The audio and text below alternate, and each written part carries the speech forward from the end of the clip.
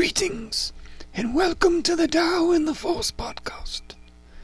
Today we are talking about The Clone Wars, Season 1, Episode 4, Destroy Malevolence. But first, if you have any questions or comments, you can find me on Twitter at the Tao in the Force, at the Tao Force, and on Facebook at Tao Force. Now this is the third and last part of the Malevolence arc. The Bismarck-like secret weapon of the Separatists that we discovered in Rising, and it disabled Plo Koon's ship, the loss of power, and in the second one of Shadow they destroyed and disabled the weapon part of Malevolence, the ion weapon. And this episode starts with them bombarding the massive ship to no avail. Now the wise words for this episode are: a plan is only as good as those who see it through. Which could be Grievous, who had a plan for destroying a medical facility, and he had a plan of using this ion weapon to change the war in their favor. But a plan being only as good as those who see it through, he is not as good and does not see it through. But it could also be Anakin and his adventurous type plans that don't seem like they should work, but they work. And they finally rid themselves of the Malevolence as a threat when it basically supernovas into the planet. But first, before we go back to the beginning of this episode, where Dooku sends Padme, after learning that the Malevolence is in trouble,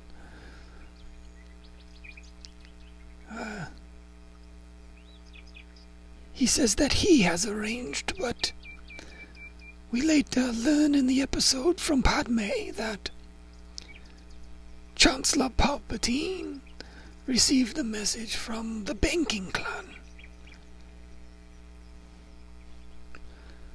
And it was from there that she was going to negotiate, only to be caught up in this battle with the Malevolence. But here, once again, it hints that the banking clan and the Trade Federation and most of the heads of these organizations that you see in Attack of the Clones weren't there to join the separatist movement formally. They were there to sign a treaty with the separatists and play both sides of the war.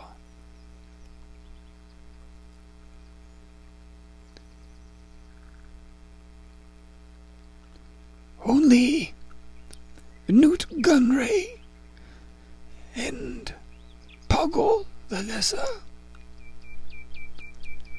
were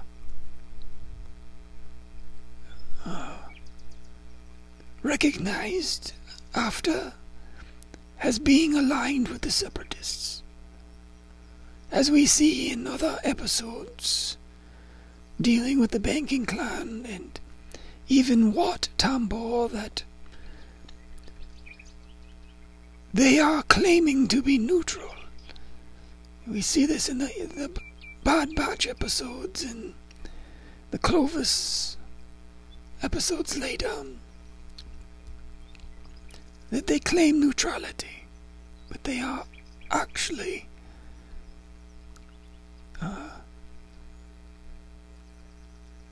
favoring the Separatists to win, for it will probably be more profitable for them.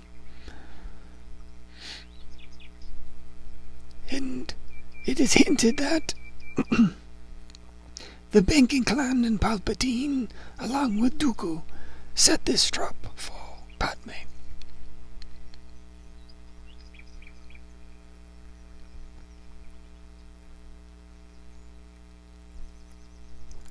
Now the firepower has only managed to disable temporarily the hyperspace abilities of the malevolence.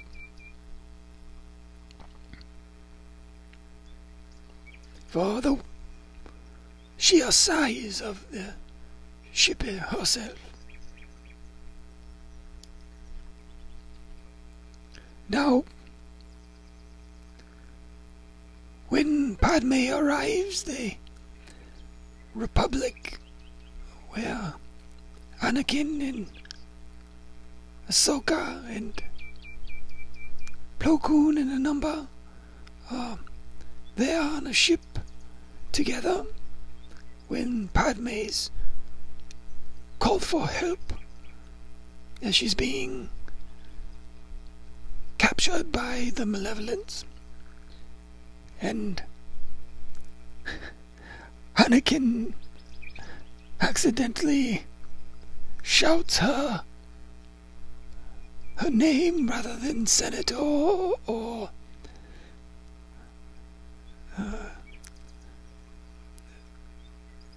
he calls her by her personal name, Padme, and there is a bit of sideway glances by the other Jedi and officers around him. A bit of awkwardness there.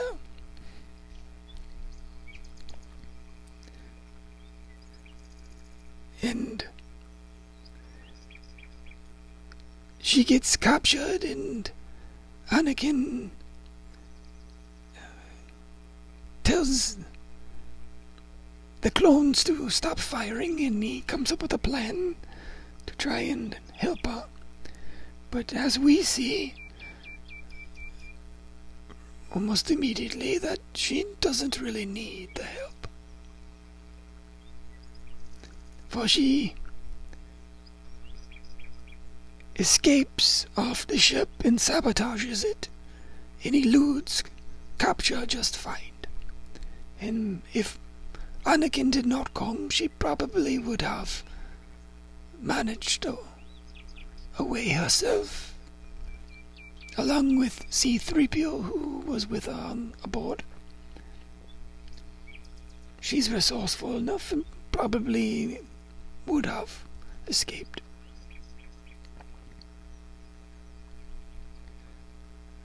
But nonetheless, Obi-Wan and R2 and Anakin come looking for her. And as they are on their way, Plo Koon makes comment that Skywalker always craving adventure and excitement, which is obviously from Empire Strikes Back, that it is referencing?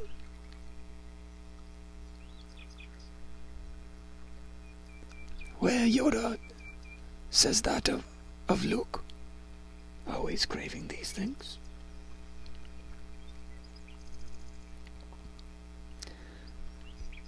And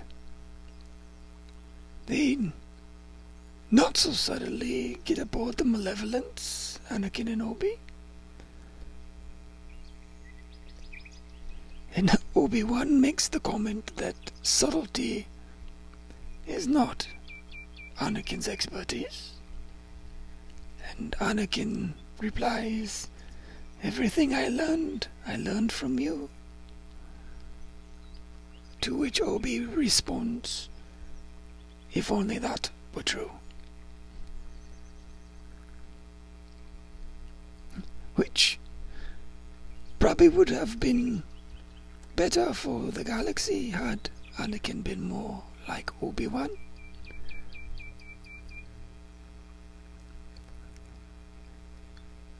And we know Anakin almost makes the opposite decisions than Obi-Wan in many ways. When it comes to attachment in particular, Obi-Wan is able to let go of things.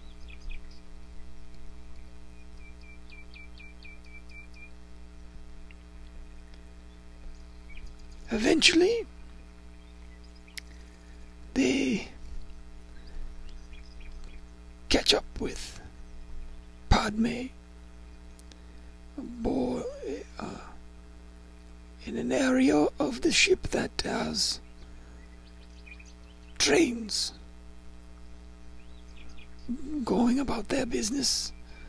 That this ship is so large that multiple trains can be going and moving about. So on these trains, and different ones are Padme and Anakin and Obi-Wan and such, and you could say that they are a bit of a metaphor for they're all on their own track and path, and Padme's track is soon to be at an end. And in this instance, Anakin saves her by using the Force.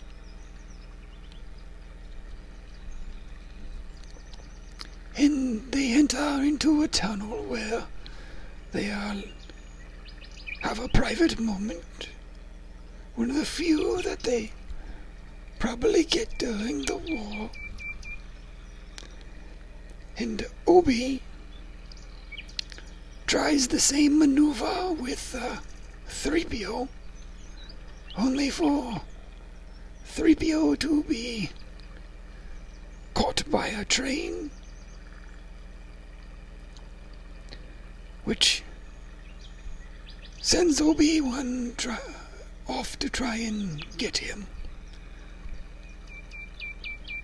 But Obi-Wan is intercepted by Grievous, who steals Obi-Wan's line and says hello there to Obi-Wan. And the scene is clearly a nod to Revenge of the Sith, where Grievous and Obi-Wan will meet again.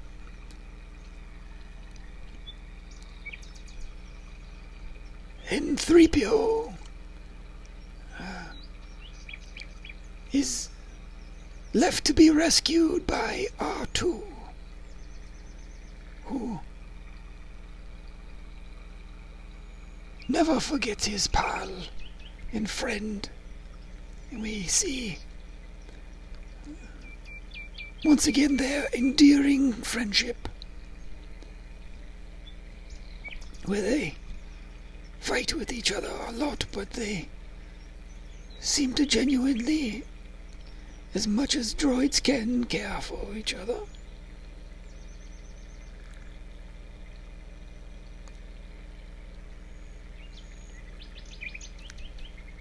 And Obi-Wan cleverly dispatches the droids and gets himself out of the situation that he is in. But meanwhile,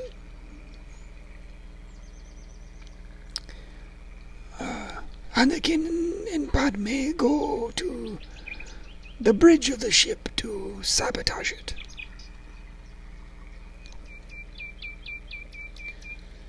In this episode, we get some possible learning from these droids, these B1s. For there are 3 droids, and 2 of them fire upon the Jedi, and one of them is trying to caution the other ones,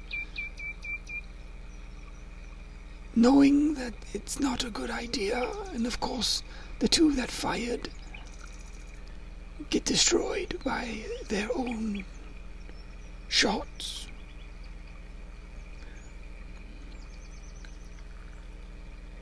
So it hints that perhaps they are learning from their own mistakes in this war.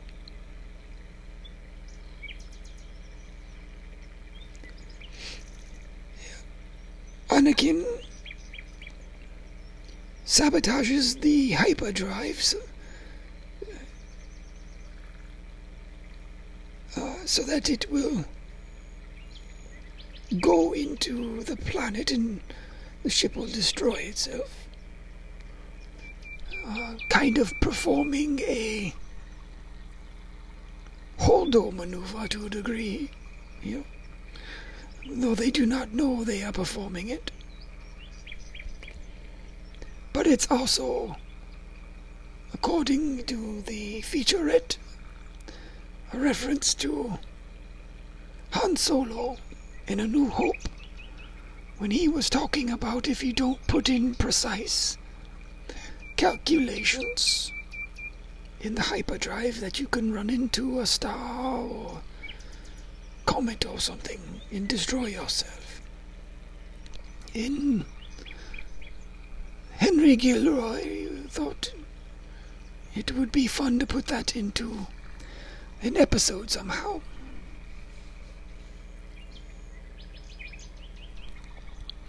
And also, while Obi-Wan, Padme, and all of them are going to be fleeing the ship aboard Anakin's ship, the Twilight, they finally catch up with 3PO and R2. And as Anakin gets out of the elevator, he says to C-3PO not to just stand there, which is reminiscent of Return of the Jedi, when Han is listing all these things to 3PO and then immediately says to him, well, don't just stand there. And he never gave 3PO a chance to do anything. So I'm guessing it was a reference to that.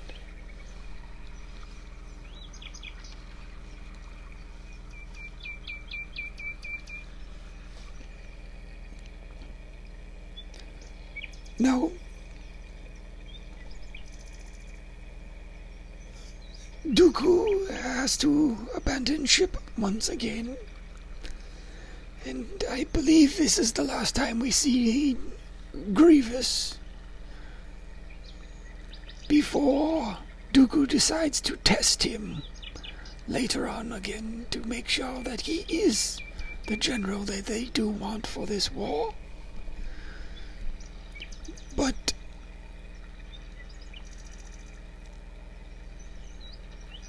in the Revenge of the Sith novel, it gives us a hint at a possible motive why Dooku keeps Grievous around, despite some of his failings in the Clone Wars. And that is, in the novel, it suggests that Dooku believes that by the end of the war, they are going to blame the war on Grievous. So it makes sense that they're only keeping him around, really, to take the fall.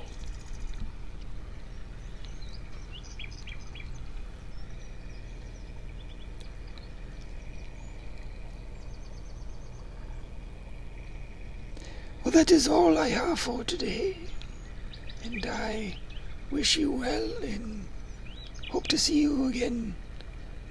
Good day.